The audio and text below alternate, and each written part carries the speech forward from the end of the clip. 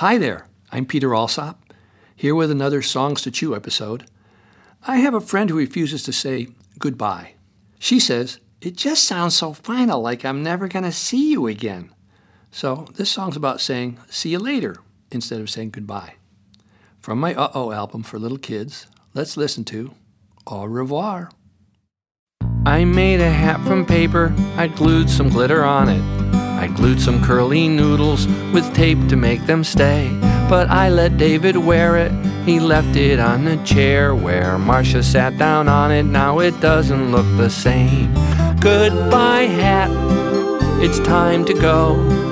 It's sad to say goodbye, I know. Goodbye hat, I love you, but now I've got some other things to do. My mom, she gets me dressed, she gets me stuff to eat. She takes me to the place where I stay all day.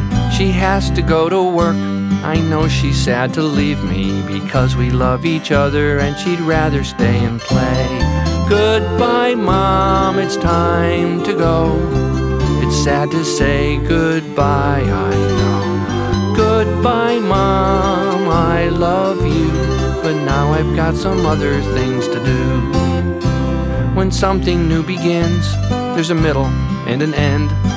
It's sad when it ends, but that's the way things are. With hats or with moms, with ice cream or with friends. So I don't say goodbye, I say au revoir.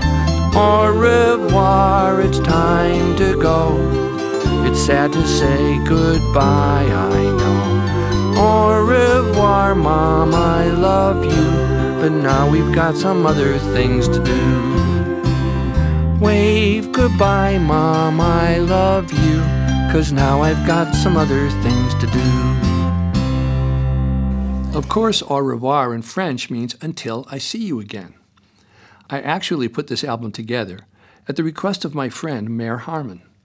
Her company is Music with Mare, and she trains people to do classes with parents and children using music to help with intellectual growth, bonding, and just plain fun. She said, "Peter, you need to make an album for the littlest kids." I said, "Mare, little kids love my albums. Preschool teachers and parents of 2, 3, 4, 5, and 6-year-old kids play my songs all the time. And little kids like listening to songs that entertain the bigger kids too." "Yeah," she said, "but there are things that only little kids have to deal with that deserve your attention." "Like what?" I asked. "Like having to wear diapers," she said, "and growing new teeth, and getting left at preschool all day. Some of that can be traumatic for little kids, and you ought to write an album just for them." "Well," I said, "okay." I remember when my kids were in preschool. They were pretty chill about us dropping them off for the day. But some of the other kids in the school, not so much. There were always tears and heart-rending cries. "Daddy, Daddy, don't leave me here, please. I want to come with you." Ah! And then the dad would come back again and hug the little kid and say things like, "Oh, honey, you know I'll be back later to pick you up." "No, Daddy, don't leave me here. Now, I've got to go to work. You know that. So I'm going to go now. Miss Susie is here with you and all your little friends, and you'll have fun, okay? Wave goodbye now. I love you, goodbye." And off he'd go, and instantly, "Daddy, don't go. No, not goodbye."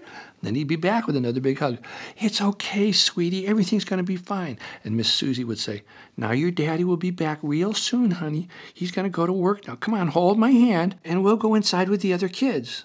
"No, save me, Daddy!" And then Miss Susie would give Daddy a great big smile when what she really wanted to say was, "Will you please just go now? Then this will be over in a minute and a half." But she didn't say that. She just smiled, and her eyes got bigger. I've had lots of preschool teachers play that song to help kids and parents understand that they will see each other again at the end of the day. Of course, it's true that separation from someone we love can bring up the fear that we might not see that person again, that we might find ourselves all alone and abandoned.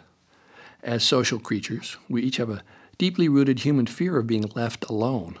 And that fear usually goes away as we get older and more secure in our ability to survive without our parents.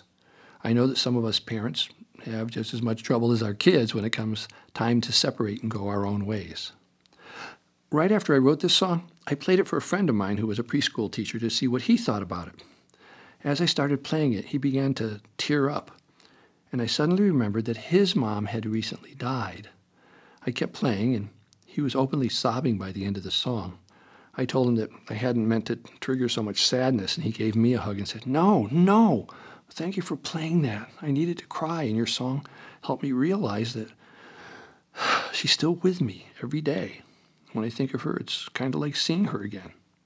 I hear her words of wisdom and feel her love, so thank you. Really, it's a great song. Well, I like that it empowers kids and grown-ups to reframe goodbye, which seems so final, by saying, until I see you again, au revoir. It also can help parents see how our own separation anxieties can get passed on to our children.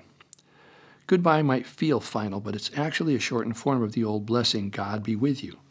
And I've spent a lot of time watching my own emotional reactions when I have to separate from people and things I love. I find it's easier when I think about how the love doesn't go away just because I'm apart from the person or thing that I love. As my friend and teacher Sharon Wegscheider Cruz says, the health of a family can be seen by the ease of their comings and goings. So that's it for today. Thanks for stopping by.